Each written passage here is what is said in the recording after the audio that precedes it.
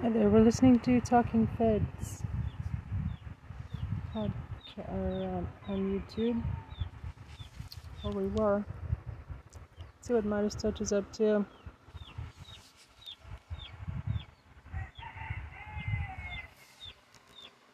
Thanks for 242K. Stop it, Sydney Trump, wacko, co-defendant just screwed everyone. Fighting a losing battle against dark circles? That's no surprise, because if you're over 40, mainstream concealers aren't on your side, and I'll expose the reason why in the next 20 seconds. Ever wondered why your dark circles show through, even with all the right concealers? If you're a woman over 40, there's a hidden cause that mainstream products just... I'm Ben Mycelis from Legal AF, joined by our incredible co-host, none other than your favorite, Karen Friedman-Agnifilo. Want to talk about this speedy trial demand made by the release the Kraken person herself, Sidney Powell, one of the co-defendants in Fulton County District Attorney Bonnie Willis' sprawling RICO criminal case. Sidney Powell engaging in some of the most egregious and frankly weird conduct and criminal conduct that is alleged in the indictment and that we all saw with our own eyes. And Sidney Powell just filed this demand under Georgia law, under the Georgia Speedy Trial Act.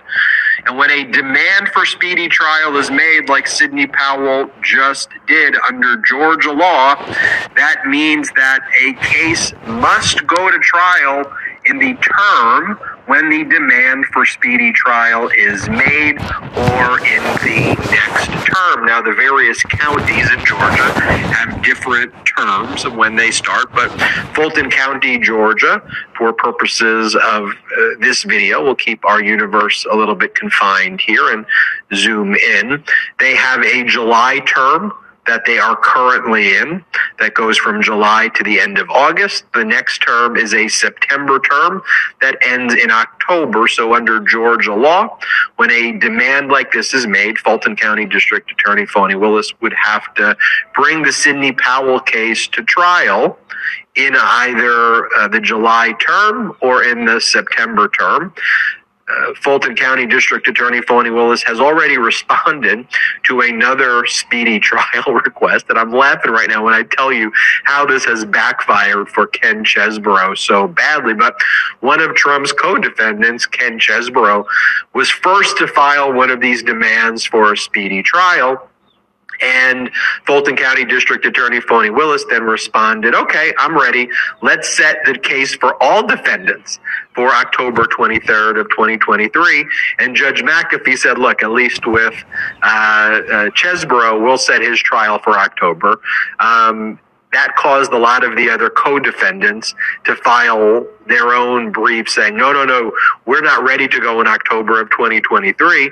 The other date Bonnie Willis gave in a prior scheduling order was March of 2024, but Bonnie Willis used the Chesebro speedy trial demand and said, let's do all 19 October 23rd of 2023.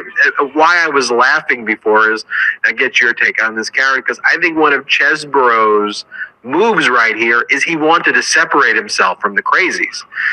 He did not want to be linked with them. And so one, I think he was trying to call the bluff of Fulton County District Attorney, like, are you ready to try this case? And she's like, yeah, I'm ready. But two, I don't think he wanted to be in a courtroom with people like Sidney Powell and others. And the ultimate irony here is, what if it's just him and Sidney Powell and then one or two of the other like massively team crazy criminal defendants? So those cases get joined and the jury now hears Chesebro linked with Powell and all of the crazy stuff. He didn't want that taint, I think, to fall on him if he was tried with everybody else potentially. And now Sidney Powell's case may be joined with his on this October 23rd day. What do you make of it as a former top prosecutor in New York? Yeah, look, this is really complicated and confusing because you've got 19 defendants here. And so going back to another another issue that many of the defendants, I think now 5, have asked for removal to federal court. If this was civil, all the defendants and all the charges would be removed to civil court. There's an open question about whether, if one defendant is removed to federal court, all defendants are removed to federal court. So we know that on Monday, Mark Meadows has a hearing, a removal hearing. Let's say, for argument's sake, the judge says, you know what, I'm going to remove this case to federal court, and there's 5 defendants who've asked. I'm going to bring the whole case up for just judicial economy, and I just think that that's how it goes. If that happens, that will then the federal rules of evidence apply, and so I don't think the speedy trial, the Georgia speedy trial rules will control. So it's unclear to me. There's so many moving parts here about whether. Right now, all the 19 defendants are together. Another thing that could happen is Judge McAfee could say, I'm not severing any of these defendants. One guy asked for, Ken Cheeseborough, and now Sidney Powell asked for a speedy trial. I'm going to bring everybody along. Well, Donald Trump filed a motion yesterday saying, I don't want a speedy trial, slow down. So there's a lot of open questions about what's going to happen and whether the case will go in October or not. But if it does go in the speedy trial, I learned something very interesting this morning, which is the law in Georgia is that if a defendant asks for a speedy trial, not only does Fani Willis have to start before the end of the term, as you said, either the term you're in or the next one. You have to actually have a jury seated, and you have to open during that time, which was so perplexing to me because jury selection, as you know, can take a very long time, especially in a case like this. What if it's going to be hard to find people who can sit for as long as this trial will be, who haven't heard about the case, who don't have strong opinions about the case, et cetera. You need a fair and impartial jury. And so you could have a situation where a jury is not sat by the end of the term of no fault to Fani Willis, right? We know that she has a RICO jury in another rapper, I think it was YSL is the defendant in Georgia going on right now, and they've been in jury selection for 8 months.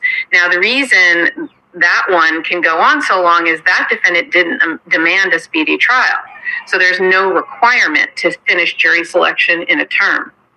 This defendant, Ken Cheeseborough, and now Sidney Powell have asked for a speedy trial under Georgia law.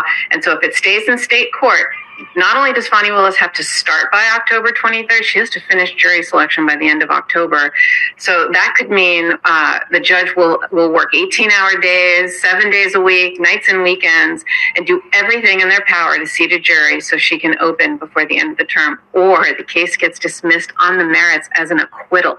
I mean, this is, we have speedy trial laws in New York. You have speedy trial laws in California. There's speedy trial laws federally. This is one of the most unforgiving, dramatic speedy trial requirements I've ever seen. But obviously, Fani Willis knew about it and was prepared for it, which is why we were all frustrated, scratching our head when in January the special purpose grand jury stopped doing its work, and in March she said, decisions and indictments are imminent. We were all sort of, saying and complaining that imminent to her is different than imminent to us, because she didn't come out with her indictment for, until August, which seemed like a long time. But now it makes all the sense in the world. Why? Because she knew some of these defendants very well might ask for their speedy trial, which they did, and she's ready. She asked for a shorter time than they did. He asked, Cheeseborough asked for a November date, but that would have been outside the term of court. So she said, nope, I'm doing it sooner. I'm ready, and I'm doing it to give me enough time to seat a jury, get them sworn, and open. So it's fascinating to me to watch this and watch this happen. I think Cheeseborough, did it. I mean, to demand your speedy trial in 2 months, you're sort of challenging the prosecutor and saying, you're not ready. I don't believe you're ready. It's a gamble, and it's a declaration of war. And she met, she's a pro, she's smart, she's good, she's ready, and she's going to go. So we'll see who else joins, if anybody, or if it's just the two of them. As you said, if I were him, the last person I would want sitting at the table is Sidney Powell next to me. But, they will be tried together, because a judge isn't going to have 19 trials. They're going to try and group them and have as few as possible. So it's going to be very interesting to see how this goes. I mean, look, they can always decide not to. They could withdraw their speedy trial request if they want. So who knows what's going to actually happen. But right now, stay tuned and get your popcorn out, because it's going to be televised in Georgia State Court, and better be ready to watch the trial. And look, if there's a conviction, that will be devastating to all the other defendants. It'll encourage them to, plead guilty or cooperate. But so it'll be very interesting. Yeah, I did a video on how Chesebro's move and how Sidney Powell's move could end up screwing over all of the other co-defendants, including Donald Trump. You get that conviction of both of them, Chesebro and Powell, and all of a sudden you're now going to have everybody basically turn against Donald Trump immediately. Everyone's going to try to take a deal. Also, that's going to be televised. Chesebro has now made that trial. It's the first time we're all going to get to see this evidence in court every single day. And the evidence for Chesebro, because it's a criminal RICO case, is going to deal with the criminal enterprise. So she's going to put on the evidence of what Donald Trump did. She's going to put on the evidence of what Mark Meadows did. She's going to put on the evidence of what Giuliani did and where Chesebro fit into all of this. And you're going to have at that trial, I think you'll have all of the compelling witnesses. You may even have the Republican governor of Georgia, Brian Kemp, testify. You'll definitely have Brad Raffensperger testify. You'll have their former Republican lieutenant governor testify. You're going to have all of these people. You'll probably have Ruby Freeman and Shay Moss testify as well about the threats that they have. I think you're going to have a very compelling trial that is put on here. And I don't know, I think Chesebro kind of miscalculated in the decision, and ultimately, Karen, to your point, a conviction here is going to be devastating to all of the other co-defendants. And now Sidney Powell seems like one of the most guilty of everyone. I mean, remember, she's made statements in other courts that her speech was so outrageous that it should not have been relied upon in a defamation case that she was sued. Her defense is that this is what in a judicial record in a civil defamation case against her, she says no reasonable person should have believed that what I was saying was a statement of fact. Chesebro is going to be standing right next to that because Chesebro was out there pushing forward those types of statements as just that, as fact. So we'll keep everybody posted on that. Of course, stay tuned. But I think the final point, Fulton County District Attorney Fani Willis was ready. She was ready for that moment. And if someone was trying to call her out as being unprepared, she was like, you know what? I'll try all 19 on October 23rd, 2023. Any final words, Karen? Just that Fani Willis is a real pro. Do not underestimate her. She is, I have a new respect for her. She knows what she's doing, and she is handling this like a real pro. And they're underestimating her, of course, because A, she's a woman, B, she's a person of color, and she's a state court prosecutor. They're feds. There's this whole, there's always been, and I say this as a state court prosecutor, there's always a little bit of a, kind of competition, or the feds look down on us lowly state prosecutors, and so, but do not underestimate her. I'll go up against a state prosecutor over a fed any day. These are scrappy fighters who know what they're doing, and she's a real pro. That is true, and no one else can really speak to that. You being the number 2 in the Manhattan District Attorney's office, serving as the acting Manhattan District Attorney for significant periods of time as well.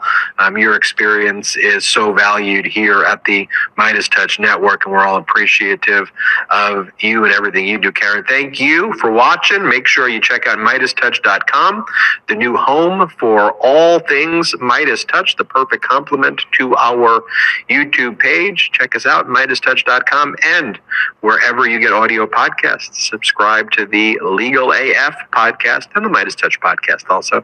See you next time. MeidasTouch.com. Hit subscribe. Hey, Meidas Mighty. Love this report? Continue the conversation by following us on Instagram, @MeidasTouch, to keep up with the most important news of the day. What are you waiting for? Follow us now.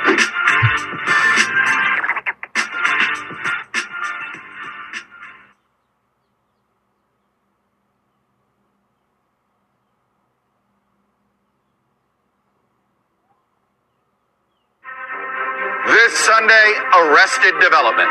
Donald Trump is arrested for the 4th time and becomes the first president to have his mugshot taken. His 18 co-defendants, including his former chief of staff, also surrendered after being charged for their efforts to overturn the 2020 Georgia election results. What has taken place here is a travesty of justice. And at the party's first debate, Trump's rivals promised to support him, even if he's a convicted felon. Would you still support him as your party's choice? As Trump navigates his legal challenges, will any of his political challengers find a path to beat him? Plus, stealing the spotlight, he grabbed all the attention in the first Republican primary debate. If you have a broken car, you don't turn over the keys to the people who broke it again. You hand it over to a new generation to actually fix the problem. Now is not the time for on-the-job training. I've had enough already tonight of a guy who sounds like ChatGPT standing up here. Vivek Ramaswamy, the millennial entrepreneur who has never held political office, is facing intense scrutiny over his views. You have no foreign policy experience, and it shows. And you know what? I'll talk to the political outsider who clashed the most with his GOP rival. And 2024 vision. Senator Bernie Sanders issues a warning to Democrats about how to win the future. There has got to be an ideological change of course. I'll ask President Biden's chief rival from 2020 what he wants to see the Democrats focus on for a second Biden term.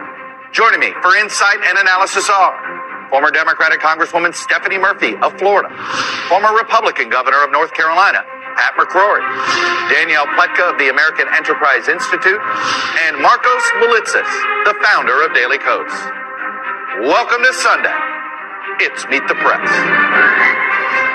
From NBC News in Washington, the longest-running show in television history. This is Meet the Press with Chuck Todd. Good Sunday morning. Donald Trump's inevitability, the idea that he cannot be beaten in this Republican primary, has been a source of strength for him. At Wednesday night's debate, we saw what a campaign, though, could look like on Earth 2 without Trump on stage. But we still live on this version of Earth, and until one of Trump's opponents is recognized as a viable challenge by Republican primary voters, it is a debate that may have to be put on hold until 2027. That said, a failure of imagination turned the idea that Trump could never win in 2016 into faulty conventional wisdom. And it's that same failure of imagination now to believe that he can't lose the Republican primary that we should be cautious of. The main threat to Trump has always been his legal troubles, and his campaign may be cashing in on the mugshot released after his booking on Thursday night right now. But it is a visual representation of the 4 indictments and 91 felony counts against him, and the political trouble they may represent, thanks to a whole bunch of unknown unknowns with the legal calendar. Currently, all 18 of Trump's co-defendants have now turned themselves in the Georgia racketeering case. 2 have already requested a speedy trial, leading to questions about whether they might cooperate. Kenneth Cheeseborough, he's the lawyer who wrote the campaign memo that essentially was used and laid out the plot to use false slates of electors to subvert the 2020 election. And Sidney Powell wants a speedy trial. She's the lawyer who allegedly accessed and removed voter data in a county in Georgia, as well as filing numerous unsuccessful lawsuits on Trump's behalf alleging fraud. John Eastman, another lawyer who helped develop the plan to use slates of false electors to keep Trump in office, is also likely to request a speedy trial as well. So consider a televised trial, Georgia law, of these defendants starting as early as this October and potentially before any trial that features Donald Trump starts. And Fani Willis could lay out the case against Trump for the nation ahead of the start of the primary calendar. That's an unknown unknown that I'm pointing out here. Some of Trump's Republican opponents tiptoeing towards pointing out that a campaign year full of courtroom motions and trials might not be the greatest general election politics for the GOP. We have to face the fact that Trump is the most disliked politician in America. We can't win a general election that way. And yet, at least 6 of the 8 Republicans on stage in Milwaukee, including Haley, raised their hands to confirm that they would support Trump in 2024, even if he is convicted by a jury of his peers. And they made the odd decision to pile on political newcomer Vivek Ramaswamy, who may be surging, but is still barely cracking double digits. Now is not the time for on-the-job training. We don't need to bring in a rookie. We don't need to bring in people without experience. Listen, I've had enough already tonight of a guy who sounds like ChatGPT standing up here. Under your watch, you will make America less safe. You have no foreign policy experience, and it shows. And you know what? The arrows may have come because Ramaswamy took every opportunity on stage to defend and praise the man who wasn't there, Donald Trump. President Trump, I believe, was the best president of the 21st century. It's a fact.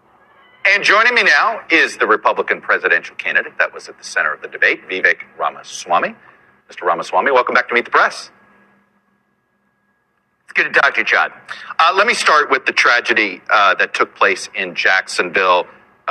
This is what Sheriff Waters, how he described the incident last night. This shooting was racially motivated, and he hated black people. He wanted to kill, but he targeted a certain group of people, and that's black people. That's what he said he wanted to kill, and that's very clear. And I don't know that the targets were specific, but I know that any member of that race at that time was in danger. Both the FBI and DHS in the last 2 years have said that racially motivated violent extremism is on the rise. This is clearly part of that. What would a President Ramaswamy want the Justice Department to do about this racially motivated violence that we're seeing on the rise? I think that every criminal deserves to be punished to the fullest extent of the law, especially when they're carrying out premeditated crimes like this one. This is a heinous crime. My heart goes out to the families who were affected by this. It is tragic, and this should not be happening in the United States of America. I think the fact of the matter is, Chuck, it is really just a symptom of a deeper, new form of national division that we have created. And I think one of my top jobs as the next U.S. president is really to lead with a national tone of character that reminds us of how we are all united across our diverse attributes. I think part of the problem is we have obsessed so much over racial and other genetic differences that we have forgotten all of the ways we're really the same as a country. And I do think we need a leader and in the White House developing that national character for this country again. We also do have a mental health epidemic across this country, Chuck, that really is reflective of a hunger for purpose and meaning. We need to fill that void, address the mental health epidemic, but this is a tragedy and deserves to be called out as heinous. That's exactly what it was. Why do you think there are more race-based violent crimes on the right than on the left? Why is this a lot more pervasive on the right? Well, the fact of the matter is, I think that there's a lot more violence that's also pervasive in parts of the country that supposedly are left-wing voter bases. So I don't think this is a left versus right issue, and I don't think we should try to politicize this through partisan goggles either, Chuck, especially in the wake of a tragedy like this one. The fact is there are more black men dying on the south side of Chicago. Do you ignore the elements that allowed this manifesto to spread online, and that what we're, it does feel as if social media connects some of these hateful ideologies? Well, the fact of the matter is I do think we have two standards that we're even applying if we're having a conversation about manifestos. We still have not yet even seen the manifesto of that transgender shooter in Nashville of a Christian school, and yet here we're focusing on the motive. So if we want to look at this through a politicized lens, let's look at what the political media and the political establishment is doing differentially in how they analyze different crimes and then create a new narrative around it. The fact is, what I said in the Nashville shooter case, I will say here. Any killing, any mass killing is heinous. We need to get to the root cause of the mental health epidemic, address that. We need leadership that sets the right tone in this country. But if we are going to talk about manifestos and politicization, Chuck, I think it is incomplete not to look at the absence of releasing that Nashville shooter manifesto even as of today. That's why I personally traveled to Nashville to call for it. And that, I think, is the best evidence of real politicization in terms of what the public sees and what the public doesn't. I want to apply one standard for everybody. I don't want to look at this through partisan goggles. I want to look at this through one standard of the rule of law for everybody. You believe racism is a mental health issue? Well, I do believe that racism in many cases is manufactured in a way that creates more racism in this country. I cannot think of a greater way, Chuck, of driving racism in this country than to take something else away from someone based on the color of their skin. And so, is there existing racism in the United States? Of course there is. But those last burning embers of racism, the last thing I want to do is throw kerosene on it. And yet that's exactly what I believe the modern culture is doing by creating race-based quota systems that deny people access to goods or services based on the color of their skin. The right answer to stop discrimination on the basis of race, as John Roberts said it, is to stop discriminating on the basis of race. And I am genuinely worried that we're seeing a new wave of anti-black and anti-Hispanic racism as a consequence of the so-called anti-racist movements. Your argument comes across as blaming those that are trying to create equality for the rise in racism. Well, the fact is, Chuck, I don't want to be playing a blame game. I want to be going towards a solution. And I am genuinely worried that those who earnestly espouse the view, I'm going to quote Ibram Kendi from his book directly, I'm not putting words in anybody's mouth, says the right answer to past discrimination is present discrimination. The right answer to present discrimination is future discrimination. I believe the people who hold that view are earnest about it, but I think they're wrong. And I think that that's actually creating more discrimination and more division in our country. And I think the right answer is actually to restore colorblind equality, colorblind meritocracy, embrace what unites us across our diversity instead of celebrating our skin-deep diverse attributes.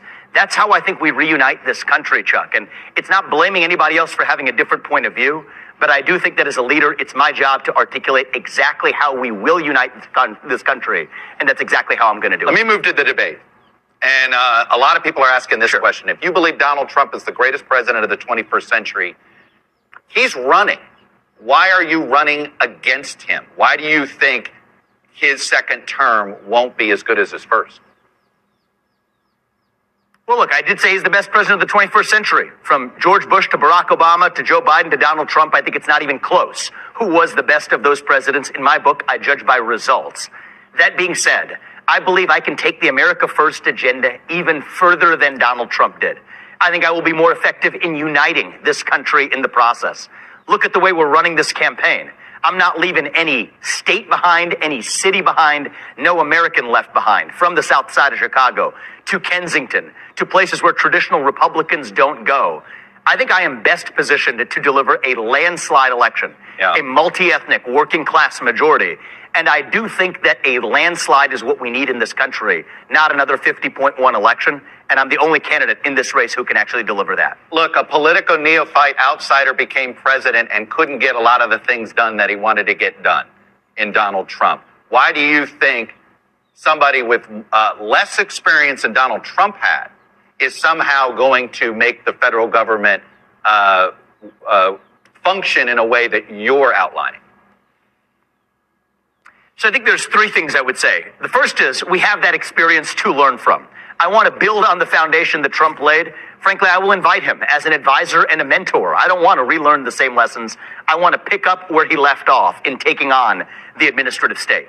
The second thing, Chuck, is I do think it needs to be an outsider to take on that administrative state, but I also think it needs to be an outsider who has a deep first personal understanding of the laws and constitution of this country.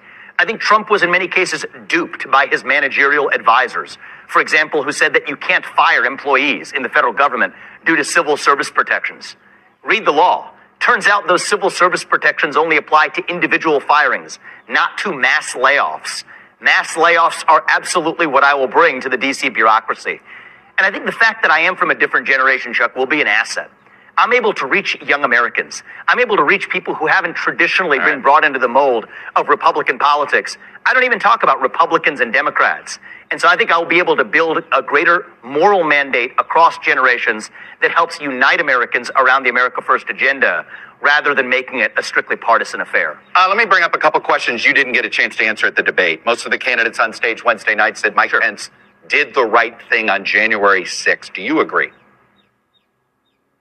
I would have done it very differently. I think that there was a historic opportunity that he missed to reunite this country in that window. What I would have said is this is a moment for a true national consensus where there's two elements of what's required for a functioning democracy in America. One is secure elections, and the second is a peaceful transfer of power. When those things come into conflict, that's an opportunity for heroism. Here's what I would have said. We need single-day voting on Election Day. We need paper ballots, and we need government-issued ID matching the voter file. And if we achieve that, then we have achieved victory, and we should not have any further complaint about election integrity. So what would I would you have driven done it through the Senate? So what would you have done with Mike Pence? You would have not certified the election? So in my capacity as president of the Senate, I would have led through that level of reform. Then on that condition, certified the election results, served it up to the president, President Trump, then to sign that into law, and on January 7th, declared the re-election campaign pursuant to a free and fair election. I think that was a missed opportunity, but that's the kind of spirit we're going to need to unite this country rather than sweeping those concerns under the rug. 11 months ago, in your book, which wasn't written that long ago, you wrote, the fact that all of our governmental institutions so unanimously found no evidence of significant fraud is telling. Furthermore, I've talked to many Republicans at all levels of government, and not one has ever presented convincing evidence that the 2020 election was stolen from President Trump. Very few have seriously tried. I don't believe that most Republican politicians actually think the election was stolen. So you went from there, let me address and this. 11 months later, your views have changed on January 6th. Again, this book was written September of 2022. Chuck, I'm happy to address that if you're interested. Yeah. Yeah, so and read exactly that chapter in the book. I drew a sharp distinction between what I did see as the interference in the election that mattered, which was interference by big tech. I'm data-driven. There's hard data showing that many voters, many independent voters, would have changed their result enough to influence the outcome of the election if they had been exposed to what we now know to be the truth about the Hunter Biden laptop story. By contrast, I've also been clear. I have not yet seen evidence that there was ballot fraud of a scale that would have changed that result. I'm just responding to data on both fronts. But the fact of the matter is, if we're looking at reuniting this country, there are serious concerns on both sides, but especially on the right, about the concern of elections and election interference and ballot fraud, but also big tech interference. And there's a very clear result and a way we can address that. I've offered a clear consensus that everybody can get behind. It is practical. And if people really think that debating this issue is a threat to our democracy, that should be an easy consensus to be able to rally around. And that's how I'll lead as president. First of all, you never talked about the tech stuff in your book. This is a new thing. That's false, Chuck. You have not talked about this Hunter Biden Nation of Victims aspect of it. We were looking Chuck, for it. I think you have not read Nation. I think you have not read Nation of Victims. Literally read the book. There was about 20 pages of content devoted to this, and I also bring it up. You didn't write about election fraud that way. It's fine, but you don't have an obligation to read my book. But if you do, because you said correctly. We have been, and let me quote it again. You're referring to Republicans. We use stolen election theories as a backdoor to embracing our own victim identity path, pursuing an easy path to power. Throughout this entire book, you mock the entire January 6th aspect. You absolutely criticize Donald Trump for being a sore loser. You write about it in a way of making your point that we've become a nation of victims. And right now on TV, you're doing the exact opposite. I'm not. Chuck, actually want to be very clear. I preached to conservative audiences I was in Iowa over the last 2 days, and what do I tell them? We're not going to be victims. We're going to be victorious. Whether I'm talking to the left or the right, I say the same thing. I've also been very clear, Chuck, and I want to be clear today, that I would have made very different judgments than Donald Trump did that day and on many of the matters in his path out of office. But there's a difference between a bad judgment and a crime. And what I've been clear about is when we criminalize those bad judgments, that's an abuse of the justice system. It undermines trust not only in our elections, but in our justice system. We have to be able to draw those distinctions. And I do think, Chuck, it's going to take that kind of leader who can actually preach truth to both tribes in this country to reunite this country. So did Donald Trump make all the right judgments? No, I said so then, I say so now. Was that illegal and should we criminalize it? Absolutely not. But I want to lead this nation forward. That is my goal, not to look in the rearview mirror. And in order to do that, I think on the election integrity issue, we have an opportunity to put this debate behind us by single-day voting on Election Day as a national holiday with paper ballots and government-issued ID. This should not be controversial. And if that helps reunite this country, as I believe it will, that's exactly how I must lead as president, and that's my commitment. All right, again, from your book, No One Likes a Sore Loser. That's one of the worst victimhood complexes of all. Are you referring to Donald Trump? I referred in that chapter both to Stacey Abrams and to Donald Trump. And I think that the answer is we need leaders who ultimately stand for victory over victimhood. We did have a victimhood culture that started on the left in this country, the oppression hierarchy. My worry, Chuck, is that that can spread to the right. And the way that this so-called culture war will end is not with a bang, but with a whimper, where each side imitates the methods of the other. That related even to some of our earlier conversation on seeing each other based on the color of our skin. I think that is deeply divisive. What we need in this country is to revive the shared ideals that unite all of us as Americans. The pursuit of excellence, meritocracy, free speech, the rule of law. I genuinely believe, Chuck, that most Americans, regardless of black or white, red or blue, share these ideals in common, and that's what I'm reviving. I understand that, but again, let me go back to quoting you. The Republican Party seems to be moving towards the position that any races it wins are legitimate and any it loses were stolen. It's just the preferred conservative brand of victimhood, a knee-jerk kind of sore losing, more common to playground than great republics. You seem to, at the time you wrote your book, believe this was potentially damaging to the rule of law. This was not a way to have a democracy thrive. And you're now speaking in a way that gives essentially a permission slip to election deniers to believe there's some truth to something that you yourself have yet to find evidence of. Chuck, I stand by everything I said. That was a book where 11 of the 12 chapters were dedicated to a lot of left-wing victimhood in this country, but it would have been incomplete for me not to call out my own tribe. And my point is, I don't want to see this in terms of red versus blue. We've created an incentive structure in this country, whoever you are, whatever your skin color, increasingly whatever your political affiliation, to see yourself as a victim. I refuse to see myself as a victim. Hardship is not the same thing as victimhood. We are going through hardship as a country right now, including many conservatives. Hardship is sometimes not a choice. Victimhood is a choice. And so whoever the American is that I'm talking to, I say we do not choose victimhood. We choose victory. That is who we are. And I think we can be stronger on the other side of it. So, Chuck, this isn't some game of gotcha. I stand by everything I've written over the last 3 years in the books that I have, except for a few areas on facts where, as the new facts have come up, I've changed my mind. But in the core theses, I'm in the exact place I am as when I wrote those books. But the point of the matter is, I'm not in this race to lead a political party. I am in this race to lead a nation.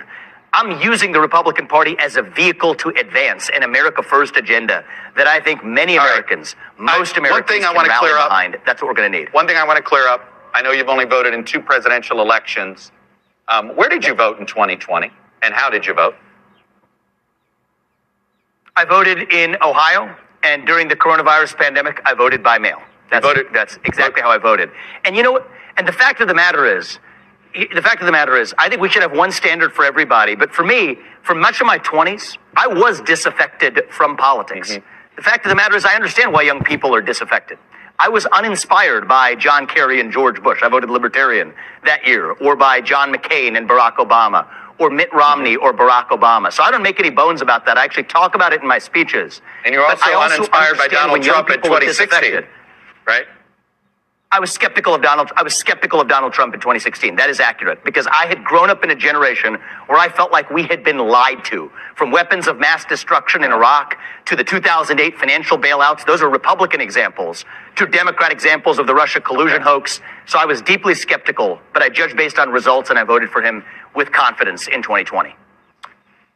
Vivek Ramaswamy, like I said, you became the center of the debate. We will be following your campaign as it goes on. Be safe on the trail, and thanks for coming on and sharing your views. Thank you, Chuck. I appreciate it. When we come back, what is the Biden second-term agenda? Senator Bernie Sanders, President Biden's chief rival in 2020, joins me next with his thoughts on what issues he wants Democrats to be running on. Welcome back. Back in April, Senator Bernie Sanders, who of course was Biden's chief rival in the 2020 Democratic primaries, ruled out a third presidential bid and endorsed Biden for re-election. But on Saturday, Sanders was back in New Hampshire, one of those early presidential states where he won both the 2016 and 2020 primaries, to share what he called his concrete agenda for the future of the Democratic Party at the New Hampshire Institute of Politics. Of course, when you go to New Hampshire, it sparked some speculation about his own political future. It is no secret that I want Joe Biden to be reelected president. If that is going to happen, if we are going to defeat creeping authoritarianism and right-wing extremism, there has got to be an ideological change, of course. The independent senator from Vermont, Bernie Sanders, joins me now. Senator Sanders, welcome back to Meet the Press.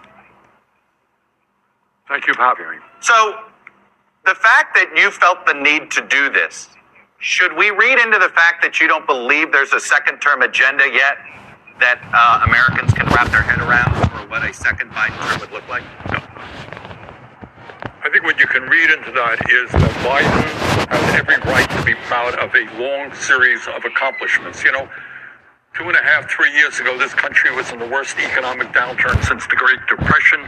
Because of COVID, today unemployment is all of 3%. We're gaining new jobs, rebuilding manufacturing. We've invested in the infrastructure. We're making progress, and Biden has a right to be proud of that. The point of my remarks is that you cannot simply, as President of the United States, rest on your laurels. What you have got to understand is that today, for structural reasons that have gone on for decades, tens and tens of millions of people are struggling to put food on the table. They can't afford health care. They can't afford prescription drugs. They can't afford housing. They can't afford childcare. And meanwhile, in the midst of all of that, you have incredible corporate greed, and the billionaire class has never done better. So my message yesterday for the Democrats, not just for the president, is if you want to do well in this election, talk to the needs of the American people, have the guts to take on the big money interests who have so much power. It sounds like you don't think the phrase "finish the job" is something to rally around, that there needs to be more than that. Well,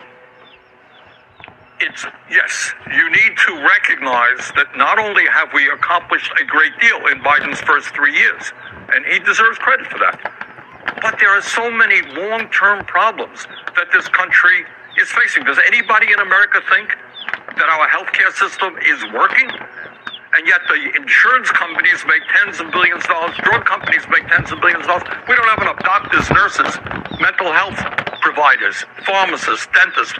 So we need fundamental reform in healthcare. And by the way, the existential issue of our time is whether or not we address climate change. And we have made some steps forward, but there is no question in my mind if we're going to provide allow our kids and grandchildren to live in a healthy planet, we've got a lot more to do. Do you think there would be a robust discussion on this on the left if there were a competitive primary? Do you think there should be?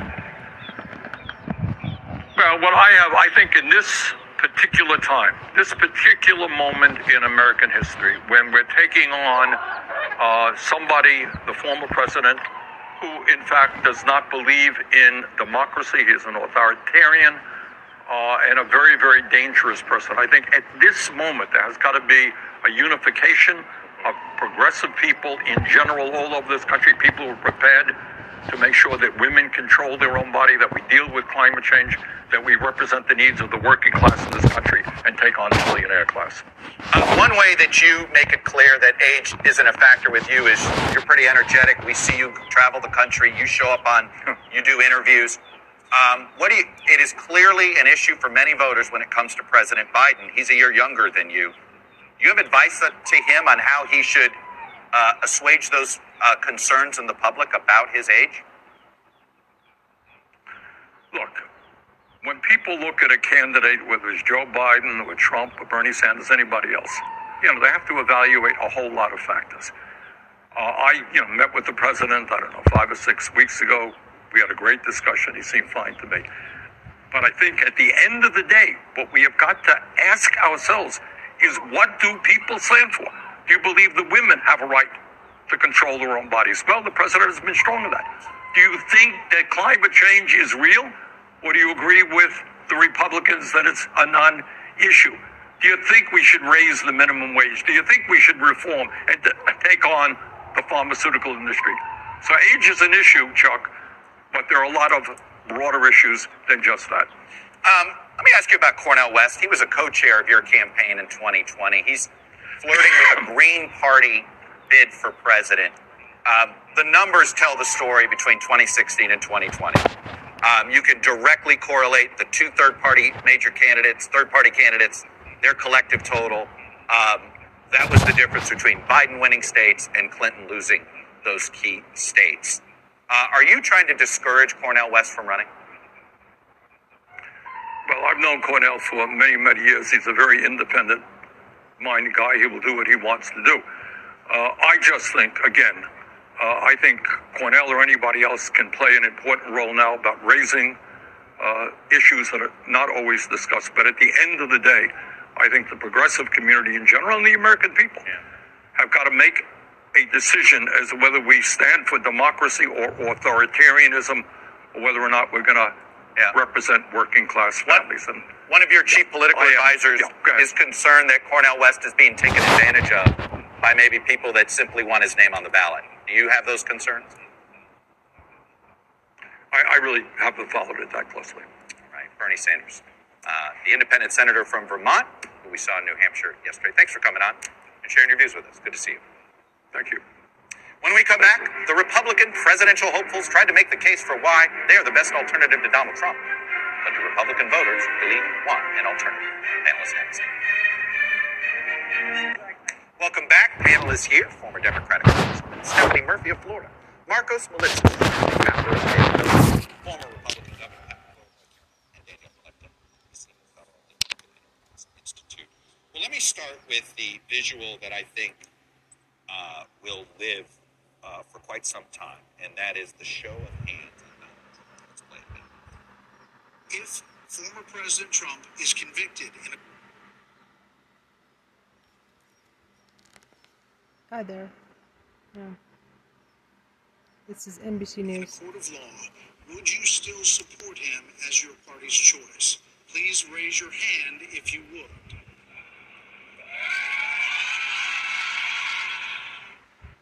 Danny Pletka, it was a moment, especially like cascaded like a wave, sort of like the most enthusiastic was the that's not surprising. And everybody else, it was this reluctance. Well, there was that Christy Weird small thing in there. Yeah.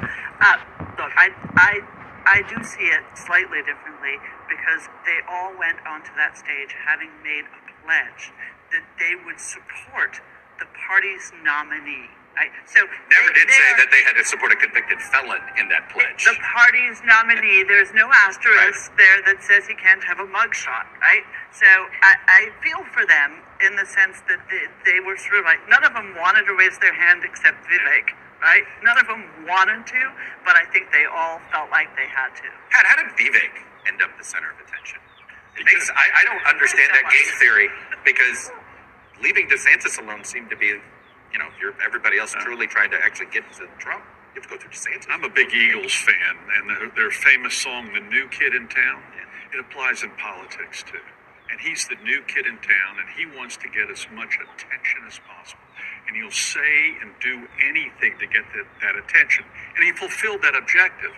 But he also had some previous new kids in town who now have some maturity, some political maturity, like Chris Christie, Pence, and also Nikki Haley, and they went, we're not going to put up with this. And that was a tough debate decision, because the more they jump on him, the more attention he gets. But they drew him out. I mean, he's almost, from a foreign policy perspective, he's the Neville Chamberlain.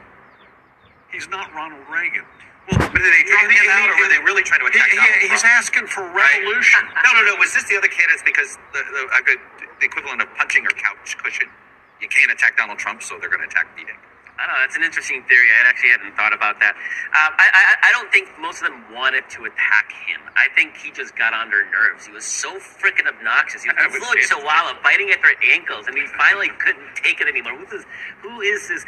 I mean, can you imagine somebody who admitted he hadn't even thought about foreign policy until 6 months ago, mansplaining to Nikki Haley, who was the UN ambassador, about foreign policy? I mean, they just couldn't help themselves. That's what I think. Stephanie, what did you say?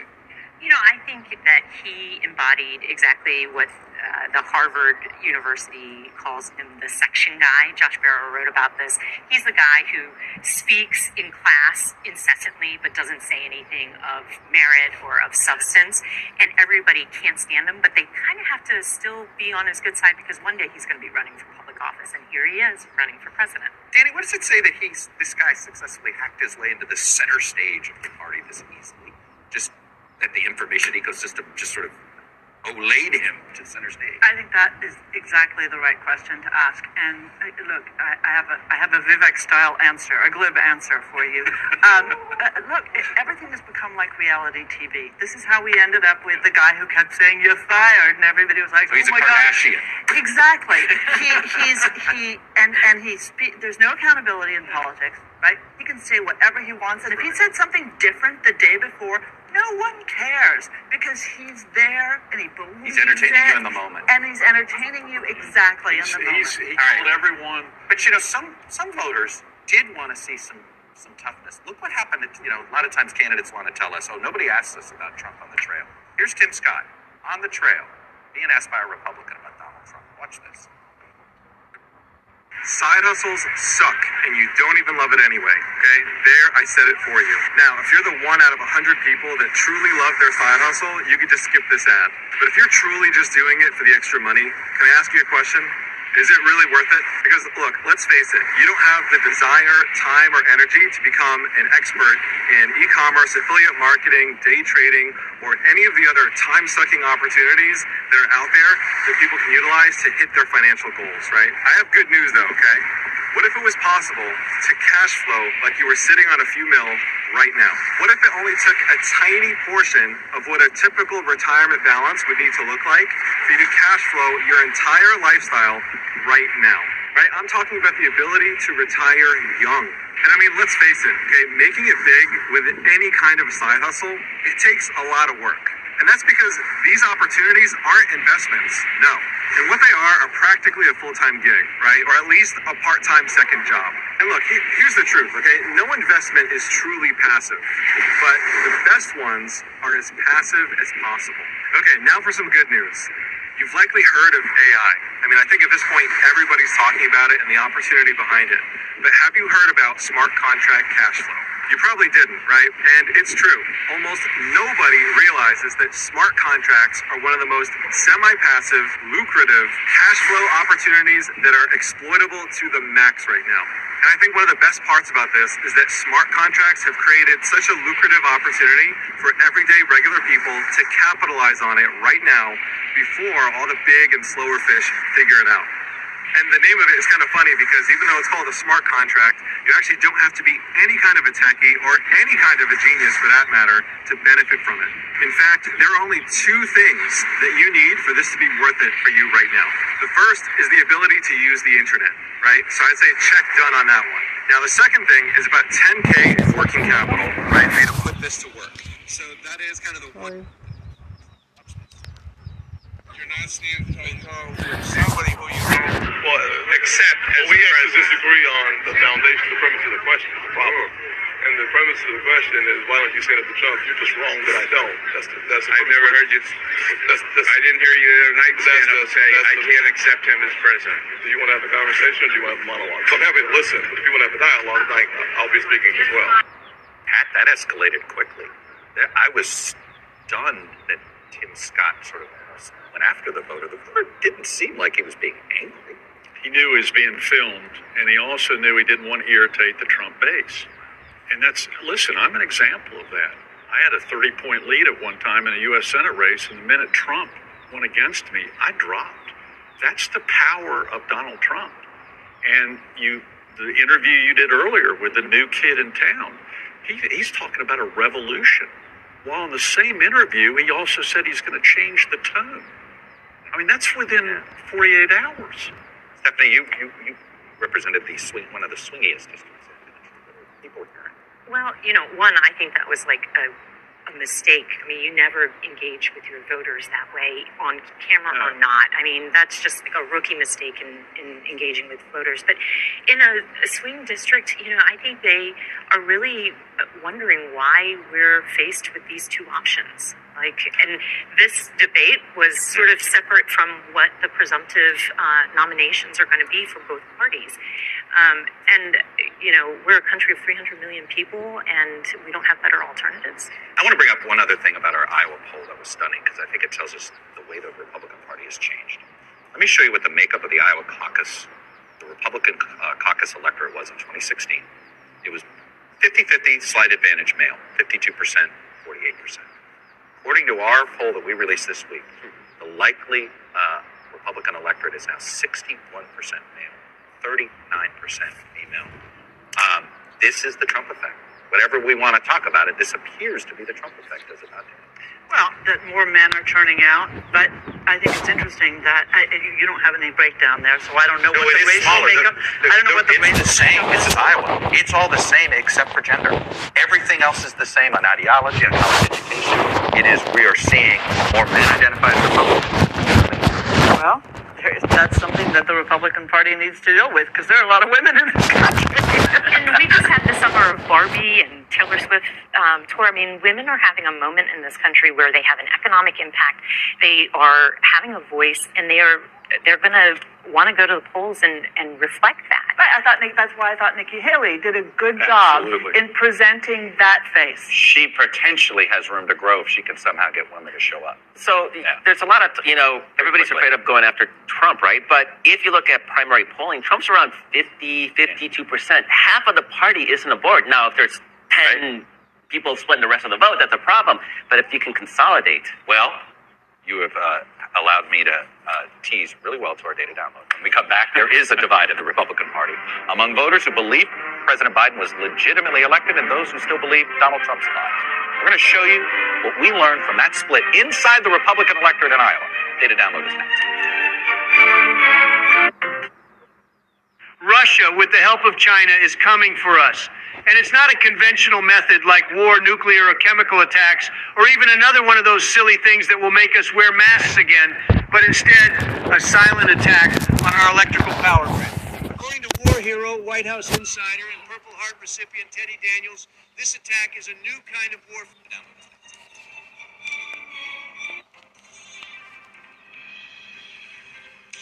Welcome back. It's data download time. There are a lot of ways to try to understand the 2024 Republican primary electorate, but we got some new data that suggests one of the more crucial splits may be between those Republicans who believe Donald Trump won the 2020 election and those who don't believe and actually acknowledge that the former president lost. Let me show you here. It's almost a pretty even split. I mean, barely a majority believe Donald Trump's false assertions. 41% of Iowa Republican caucus voters do not believe Donald Trump's claims. And you know what? It leads to some interesting splits. Your favorability of Donald Trump depends on whether you believe him. Those that believe him, 92% favorable rating. Those that don't believe him, just 30% have a favorable rating here. As you can see, DeSantis, Scott, and Ramaswamy all have more evenly divided favorable ratings among both groups. In theory, they might be able to unify the two groups. Donald Trump, not so much. Shows you a potential way to build a coalition. Look at the divide between these two groups. Again, 51-41 here. Gun enthusiasts, much more likely to be a gun enthusiast if you're in the believe category, 43% not believe. Religious affiliation, more devoutly religious, those that believe Donald Trump's lies. You're more likely to be moderate if you don't believe Donald Trump's lies about the election. And as you can see here, the biggest divide among those that believe and don't believe, your college education status. Nearly 60% have a bachelor's degree among those that do not believe Trump's false assertions. And it also leads to some interesting splits on some key issues. Use of military.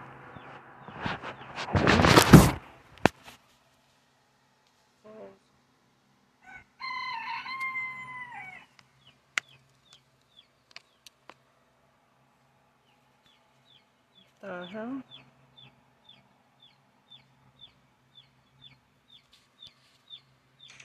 also leads to some interesting splits on some key issues.